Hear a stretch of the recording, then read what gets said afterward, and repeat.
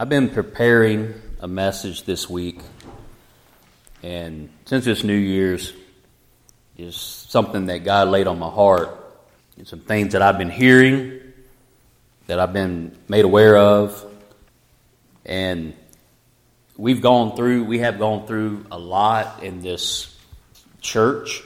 The people who come to this church that are members here, people who are in this community, we have gone through some things, and we're looking for a new beginning. We want to be pleasing to God because He's done so much for us. And we are a nation that has been under attack.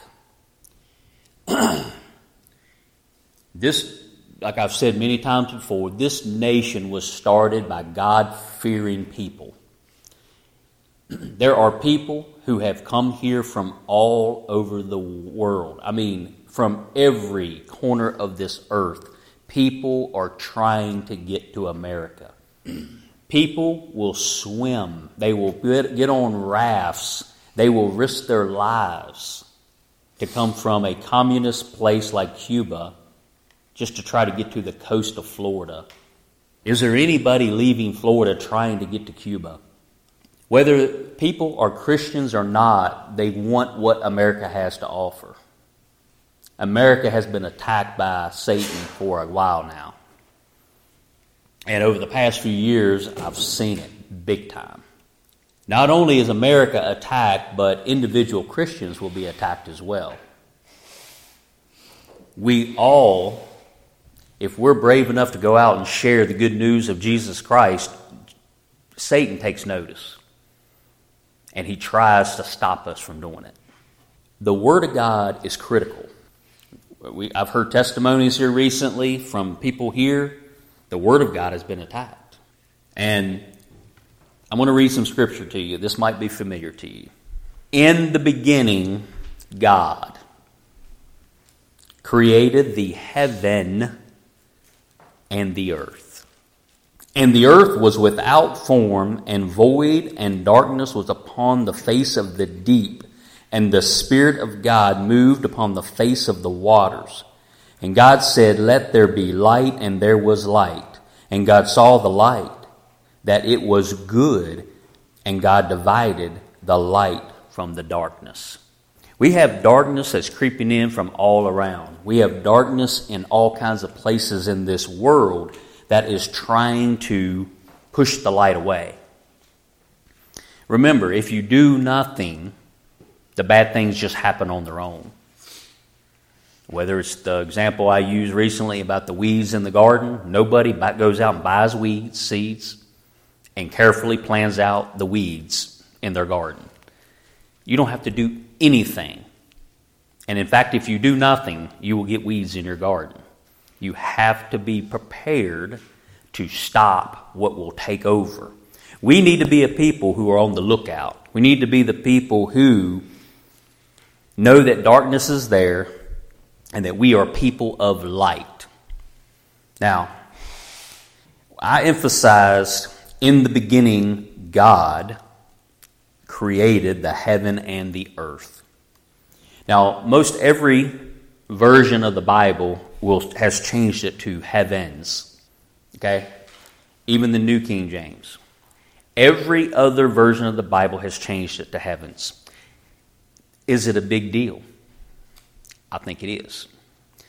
The reason I say that is if you count the words, you count every single letter in the first verse of the Bible, and you count every single letter in the last verse of the Bible, it's the same number of letters.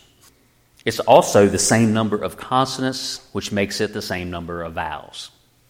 You add an S to heaven, and you ruin that. Jesus is the Alpha and the Omega. He's the beginning and He's the end, and that is a sign.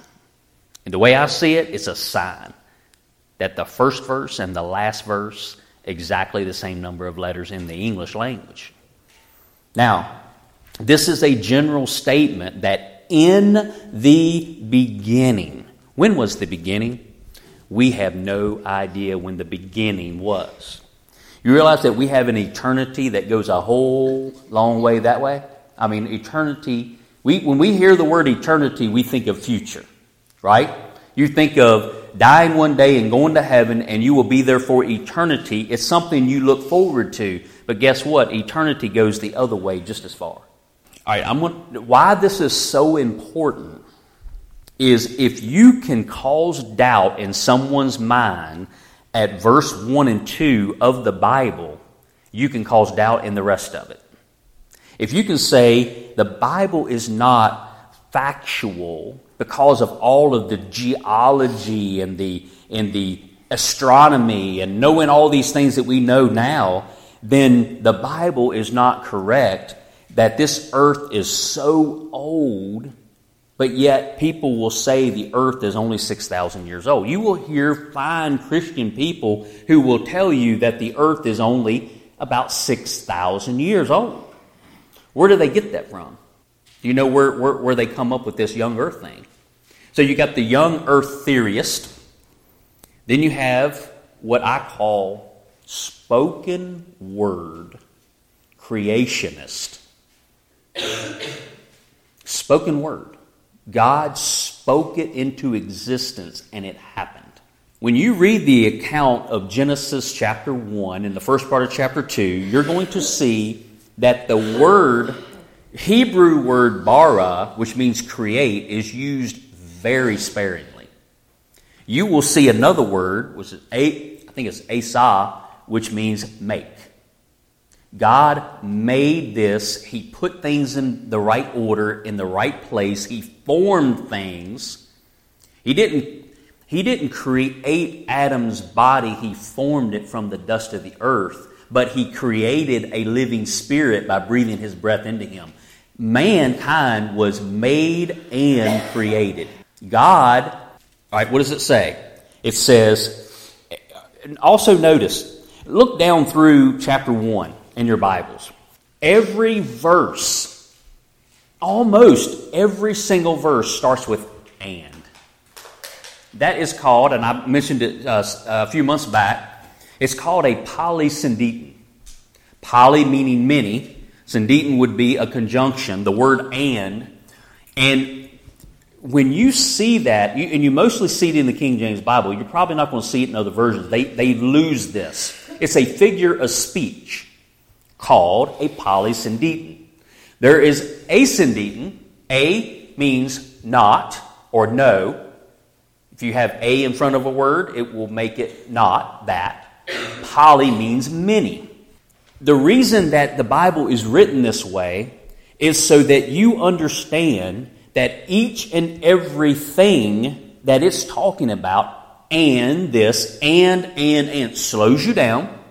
And it's to show you that you are to focus on each and everything equally.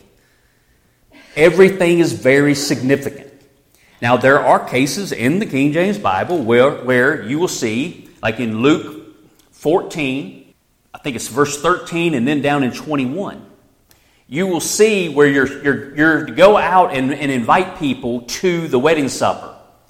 And it says don't go out and invite your friends and all the people you know, but go out into the maimed and the poor and all. And it says go out and invite, and it lists all those people you are to invite, and there's no ands in between each one, because it is pushing you through to the climax of what he's telling you to do, which is to get guests to the supper. You want to get people to Jesus. He is the main focus. So it's boom, boom, boom, boom, boom. But then you get down to 21, and it talks about it again. It says for each one of those types of people, it says and. So in the same chapter of Luke, you have both cases. So when people say, well, you need to fix that in the King James Bible because it's not proper English, show them Luke 14, 13 and 21. Well, they got it right here according to what you think is proper English, and then they messed it up here. They obviously know what they're doing. There's a reason for it. Don't mess with the Word of God. Don't mess with it. It's perfect the way it is. Now, why is it so important? I just gave you a little hint, and I'm going to read something to you. There's a couple paragraphs, and it says, the first chapter, this is out of John Phillips' commentary series, Exploring Genesis. And I read hardly none of this in my preparation for all this. This is usually my go-to. When I'm preparing a sermon, I'm going to go to a John Phillips commentary. Michelle can tell you how many books were laid out on our dining room table. And I never opened this up until late last night. The first chapter of Genesis is one of the most God-centered chapters in the Bible. God is mentioned by name 32 times in 31 verses. Add to that the use of personal pronouns, and he, capital H, is mentioned no less than 43 times. Thus, on the very first page of Scripture, the Holy Spirit brings us into the presence of God and keeps us there. No wonder Satan hates that chapter. No wonder he has brought up his heavy artillery to discredit it in the minds of men. If you abandon Genesis 1 as unfactual and unreliable, as mere mythology, as a doctored-up copy of the Babylonian creation epic, which I read about in my another Bible that I had no idea what it was until I read about that, as totally unacceptable to modern science, then Satan has won. If you allow that to happen, Satan has won. He has caused doubt in the minds of the people who once held the Bible so dear and near to their heart. And if you can let Satan have his way, and you throw science in there, and you throw all the geology and all this stuff, and you can start causing doubt, then it will cause doubt in the rest of the Bible. If the Holy Spirit cannot be trusted when He tells of creation, how can He be trusted when He tells of salvation? If what He says about earth in Genesis 1 can be questioned, then what He says about heaven in Revelation 22 can be questioned. If the Holy Spirit cannot be trusted in Genesis 1, how can He be trusted in John 3:16? You see it? You see why? I can get in an argument with a fellow Christian brother about how old the earth is. And people will say, why would you want to fight over something like that? It really doesn't mean that much to your salvation. Really? Think about it. What did I just read to you? Satan wants to get you doubting the Word of God. I think that the main reason behind most other versions of the Bible, there's some other ones that are good, but there's plenty of versions of the Bible, and I have showed you. Because I will never go to somebody and say, you shouldn't be reading that one, you should read this one, as far as versions go. I just go to places in the Bible that I know they're different, and I read it, and ask them to follow along. I want them to see it for themselves. It works way better that way. Don't be confrontational about it.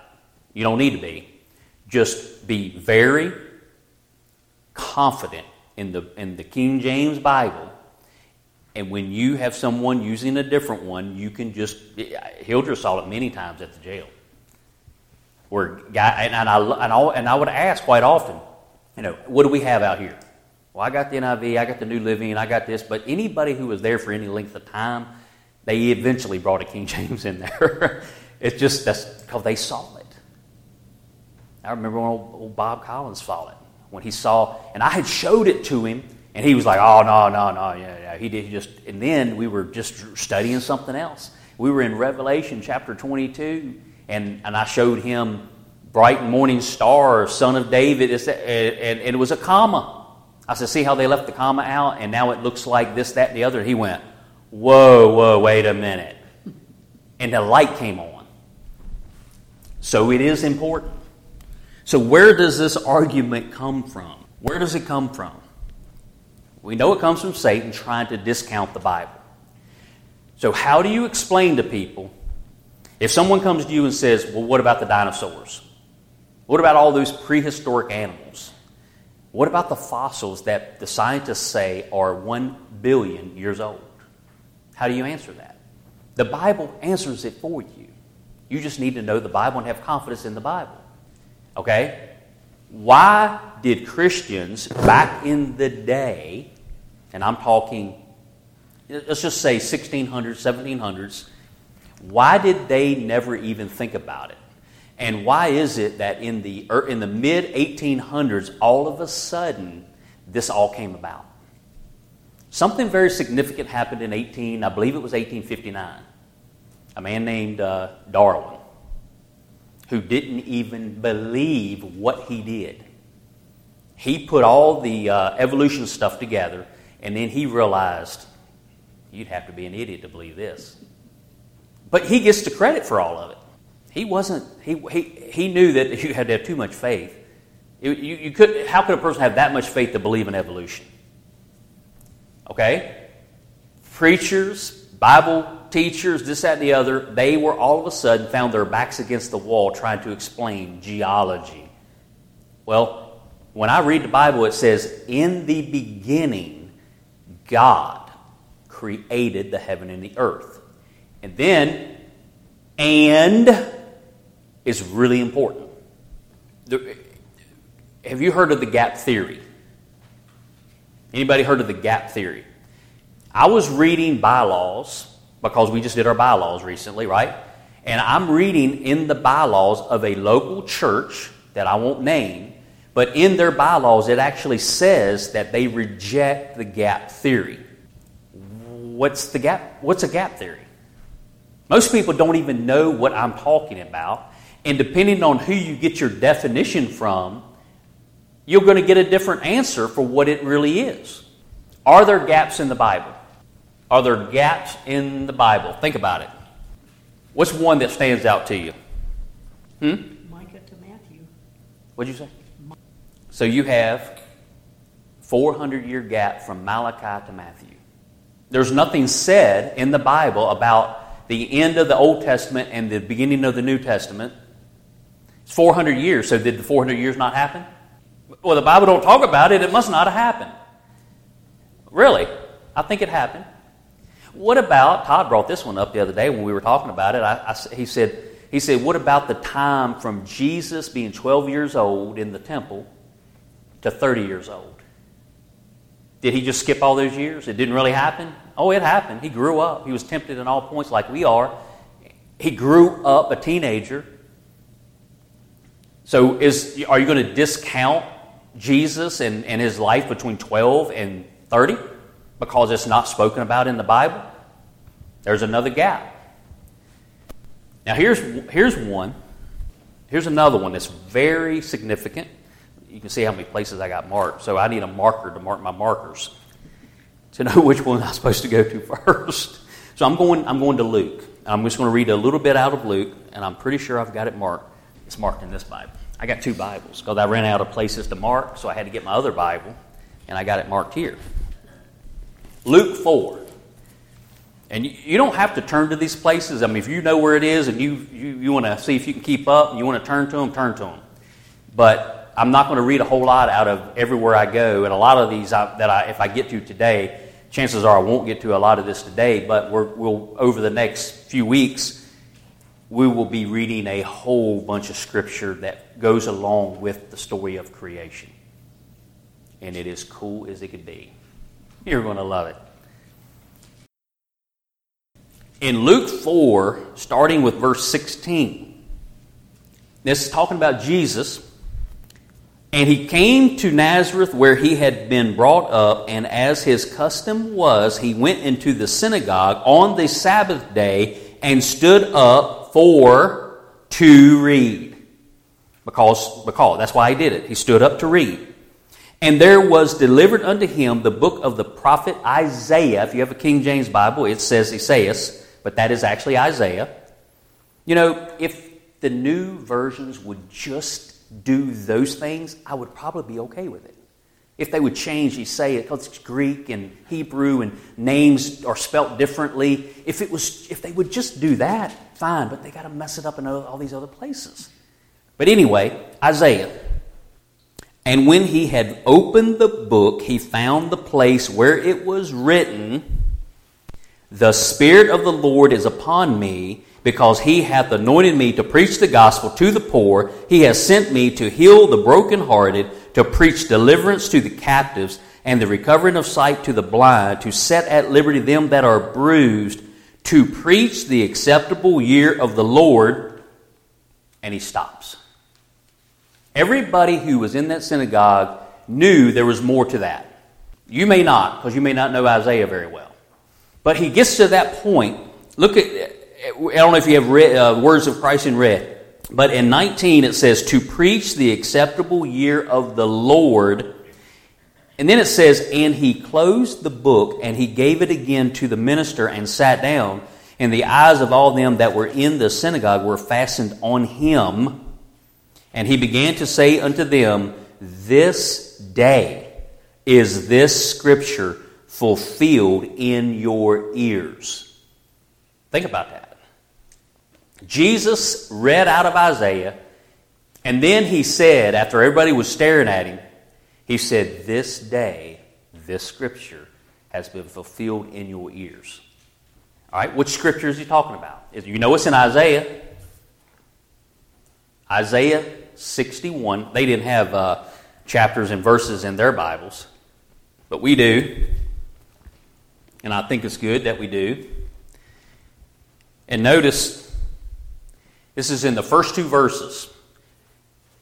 Remember what I just read to you, what Jesus read out of Isaiah. And this is what he was reading. This is what he was referring to. The Spirit of the Lord God is upon me, because the Lord hath anointed me to preach good tidings unto the meek. He hath sent me to bind up the brokenhearted, to proclaim liberty to the captives, and opening of the prison to them that are bound, to proclaim the acceptable year of the Lord. But look, it's in the middle of a verse. Why didn't he finish it? Why didn't Jesus should know that it said after Lord, right in the middle of what is a verse to us today, it says, and the day of vengeance of our God, to comfort all that mourn. Why didn't he read that part? Because he just said, this day, this scripture has been fulfilled in your ears. If he would have read the other part, that would have been wrong. There's a gap. His first coming and his second coming. How many years separate his first coming from his second coming? How many years? How many years has it been so far? Over 2,000. How many years is it going to be? If you have a guess, go ahead, but nobody knows. It could be tomorrow. It could be another 1,000 years from now. There's a gap right here in one verse. You see it? There is a gap in one verse. And right now, it's over 2,000 years of a gap. So are there gaps in the Bible? Yeah, there's plenty more. I thought 3 would be sufficient. Is there a gap between Genesis 1:1 and Genesis 1:3? Or even 1:2? Is there a gap? How big is the gap? We don't know. Now, I looked at all kinds of older church fathers, people that I admire from years gone by, and most of the older ones, that's just how, if you look at a commentary or how they explain Genesis 1:1 and Genesis 1:2, they will tell you, just like what I've been taught, what I believe is, there is God, when God creates something, when He's done creating it, it's perfect. Okay? That means that when, in the beginning, He created the heaven, which there's 3 heavens. There's the heavens that the birds fly around in. Then there's the heaven, like our universe, that the earth sits in. And then there's the 3rd heaven that Paul went to. Didn't know if he was in body or spirit. Couldn't really tell, but he knew he was in the 3rd heaven. That's how we know there's 3 heavens, because Paul says he was in the 3rd heaven. So we have, and heaven is just a general term. We call the heaven we want to go to one day heaven. And then we call our space area where the planets are, we call that something different. And then we have a sky. Well, the Bible doesn't say sky, solar system, and then the heaven where God is. It just calls them each a heaven. Make sense? Okay? So, when it says created the heaven, it's just a general statement of our solar system and the earth. It's obvious he created all the other stuff too. But he's zeroing in on where we live on this earth. He made the earth special. When the earth was first created, it was not formless and void and darkness. It wasn't that way. He made it according to Isaiah 45. Isaiah 45 verse 18. You want to write these down. You might have to come to me later and I can maybe I'll make copies of all this because it's a whole lot. For thus saith the Lord, this is Isaiah 45:18. For thus saith the Lord that created the heavens. Yeah, he created all of them. God himself that formed the earth and made it, he hath established it. He created it not in vain. He formed it to be inhabited. I am the Lord and there is none else. So when he creates something, when he created Lucifer, he was perfect. Now, the earth was created and it was inhabited way before Adam and Eve. Does that sound different to you? Is that freaking you out yet? And angels inhabited the earth. Well, that's strange. Turn to Isaiah 14. You probably need to turn to that. Isaiah 14. So out of Isaiah, and then we're going to be going to Ezekiel 28. And by reading these two places in Scripture, you will see that Satan, well, he was Lucifer then. Again, another reason why I like the King James Bible. Because Lucifer, the name Lucifer is in the King James Bible. Try to find it in any other version. Just a challenge. Starting with verse 9 of Isaiah 14. Hell from beneath is moved for thee to meet thee at thy coming. It stirreth up the dead for thee, even all the chief ones of the earth. It hath raised up from their thrones all the kings of the nations. All they shall speak and say unto thee, Art thou also become weak as we? This is talking about Satan. Art thou become like unto us? Thy pomp is brought down to the grave, and the noise of thy vials, the worm is spread under thee, and the worms cover thee. You know, a worm, like a caterpillar, is in its state of not becoming perfect or complete. A caterpillar one day will become a butterfly. So the spirits of people thrown into hell, they don't have their bodies anymore. That's just a picture of hell and spirits being all around each other down in this pit, in the grave. Here's where it gets good. 12. How art thou fallen from heaven, O Lucifer, son of the morning? Now, the NIV will say something about a bright morning star, which is a name for Jesus. It was why Bob, in that Bible study class over at the jail, that's why we were in Revelation 22. That's where Jesus is called the bright morning star. Well, most versions of the Bible, especially the NIV, it will say right here, instead of Lucifer, it'll say bright morning star. That is a name for Jesus. What does Satan want? To be worshipped. He wants to be like the Most High. And if you can find somebody who will change the Bible and take Lucifer out and put a reference to Jesus in its place, you're calling him deity. That's what he wants. And he's laughing about it. But the King James Bible doesn't make that mistake. His name is Lucifer, son of the morning. How art thou cut down to the ground, which didst weaken the nations? For thou hast said in thine heart, I will ascend into heaven, I will exalt my throne above the stars of God. I will sit also upon the mount of the congregation in the sides of the north. I will ascend above the heights of the clouds. I will be like the Most High. Shame on him. Yet thou shalt be brought down to hell, to the sides of the pit. They that see thee shall narrowly look upon thee and consider thee, saying, Is this the man that made the earth to tremble, and did shake kingdoms, that made the world as a wilderness, and destroyed the cities thereof? that opened not the house of his prisoners. Wait a minute. That made the world as a wilderness and destroyed the cities thereof. Maybe, just maybe, when Satan tried to be like the Most High and ascend above the stars of God, he was cast out along with a third of the angels. What a horrific event that was. And the world was made like a wilderness. A wilderness would be a bad place to be. Like a desert would be. It's just nothing there to sustain you.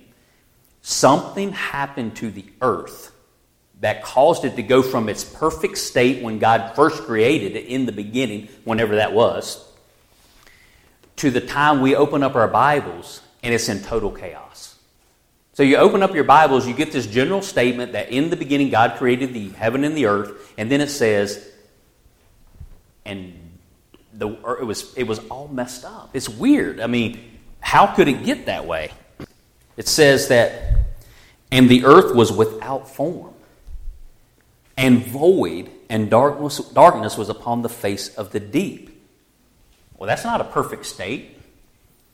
So that's why I always thought that, okay, God created it perfect, and then for some reason it became chaotic. It was of no use whatsoever. Anything that was built on the earth prior, anything that was... Now listen, getting back to that gap theory thing, there will be definitions that you will come up with that will say that it's the reason that I'm doing what I'm doing right now is I'm making the earth created maybe 1 billion years ago so that I can allow for all the geological ages that have happened over time. There are day-age theory. There's revelation theory. Revelation theory is, well, Moses is writing this, and God is just recounting the millions of years it took to form the earth so that you can see evolution. You know, we can kind of match it up with evolution. I'm not doing that at all. I want to make sure you understand. And anybody listening to this on CD, I'm sure this CD will be handed out to some people. You should hear what this guy's saying. I'm not saying that at all. In the 6 days of creation, it was 6 24-hour days. And it's not, to me, it's recreation. It's reconstruction. There was construction, then there was, for some reason, destruction, which I think has to do with Satan being knocked out of heaven, and it knocked planets off their axis. Look at our solar system. It's in a wreck. There's planets that are sitting upside down. How they figured that out, I don't know, because I'm not into all that stuff, but that's what I've been told. The earth is tilted. But there are planets that are actually, they say that it used to be straight up, but now they are turned like this and they're spinning upside down.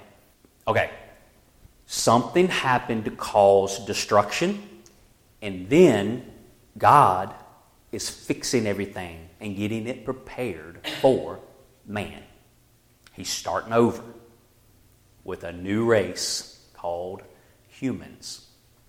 Started with Adam. Okay? Now, think about the earth in that state of formless, void, and dark. It sounds to me like an unsaved person today. You're formless, you're void, and it's dark. And God needs to do a work on you for regeneration. Man was made perfect in the Garden of Eden, and he fell. He sinned.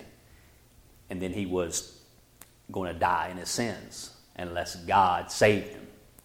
The earth reminds me of an unregenerate sinner who needs, what's the next part? Who needs, what happens after it says, on the face of darkness was upon the face of the deep, and the Spirit of God moved upon the face of the waters. We need the Spirit of God, the Holy Spirit, to convict us, right?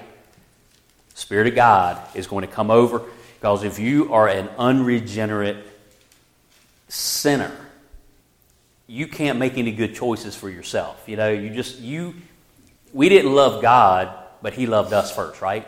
We love God because He first loved us. The Holy Spirit goes out and convicts people.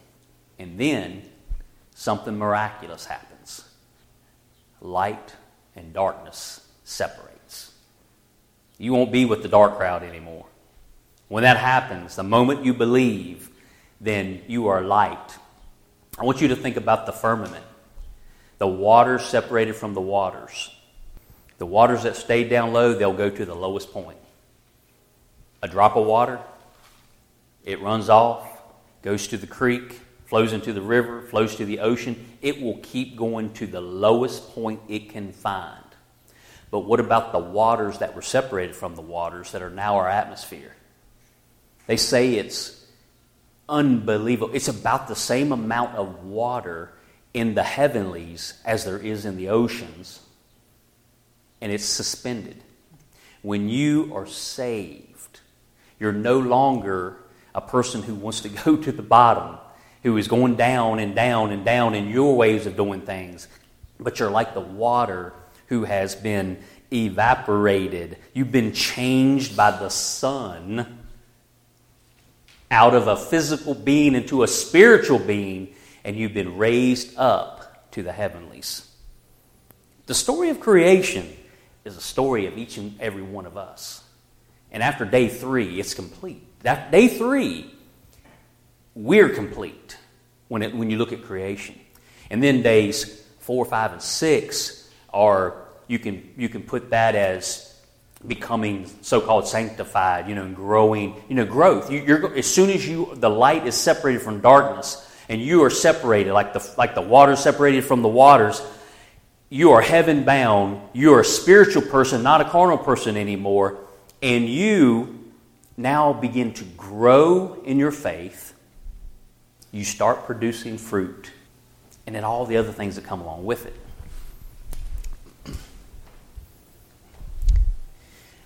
Wow. All right. I got to read something else. I got to finish up the what I do with my other Bible. Oh, it's right here. All right, Ezekiel. Go to Ezekiel. Our time has run out. All right, Ezekiel 28. And this is not many verses.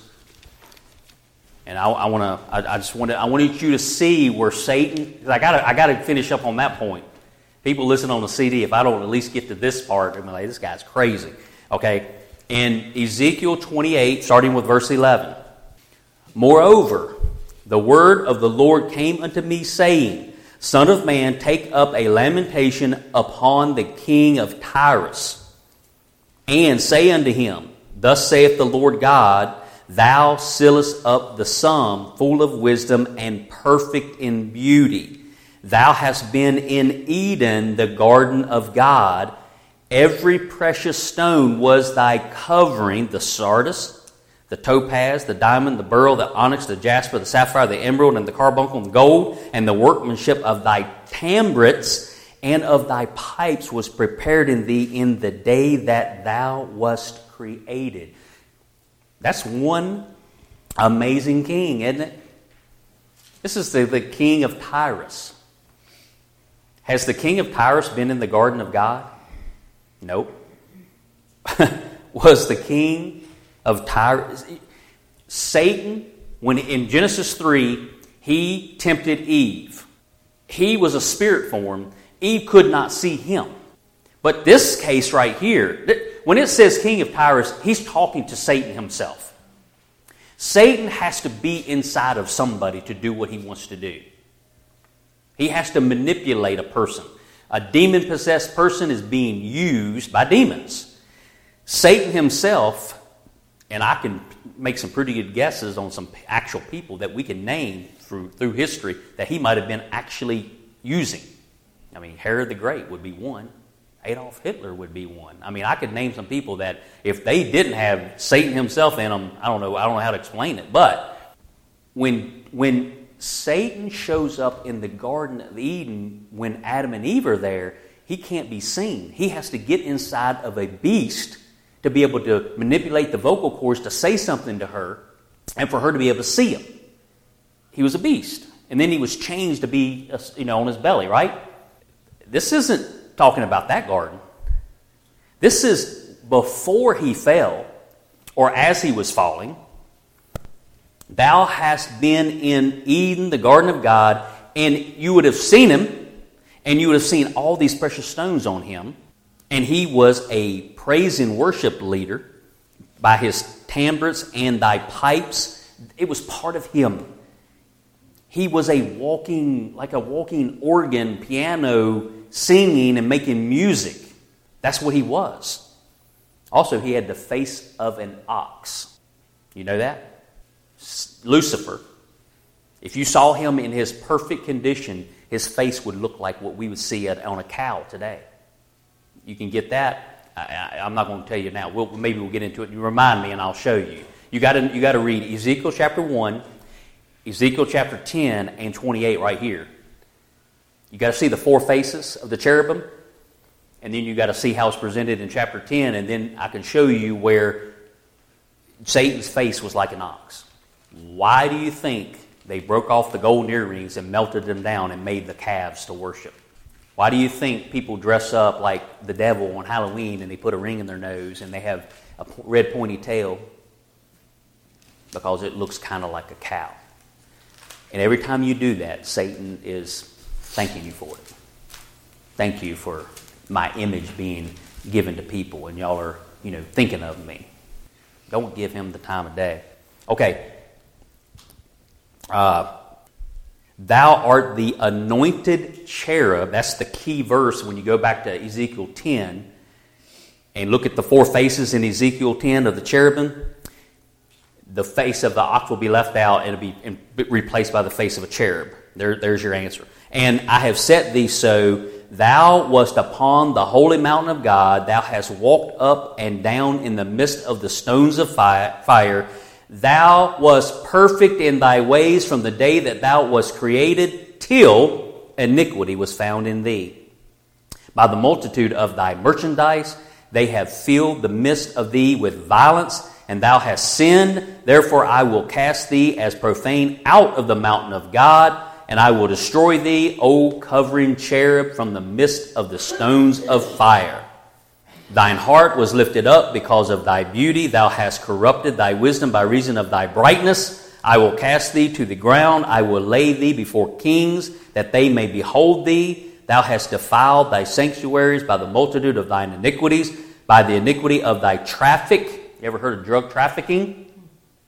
He was in the business of merchandising and trafficking when he was on the earth, way before the earth was destroyed the way we see it in verse 2 of Genesis.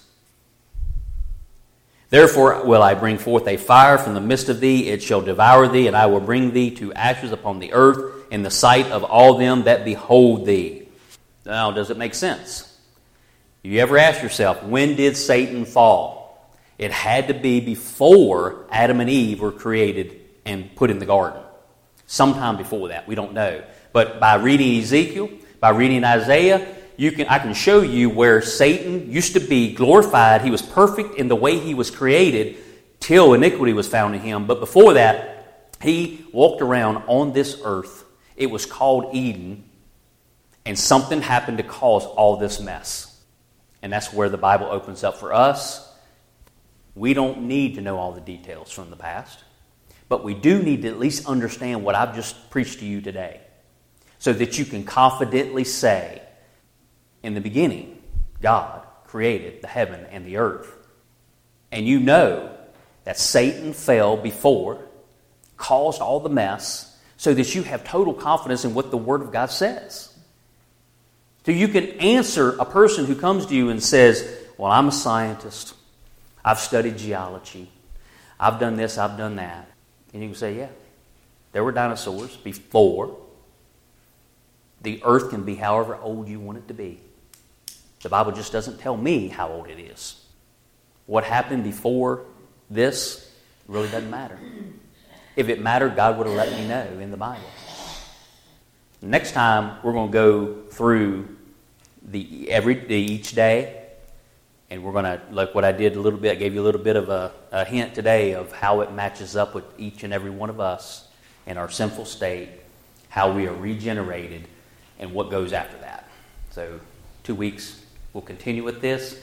Thank you for listening. I hope we got enough room on the CD. Let's pray. Heavenly Father, we thank you for your word.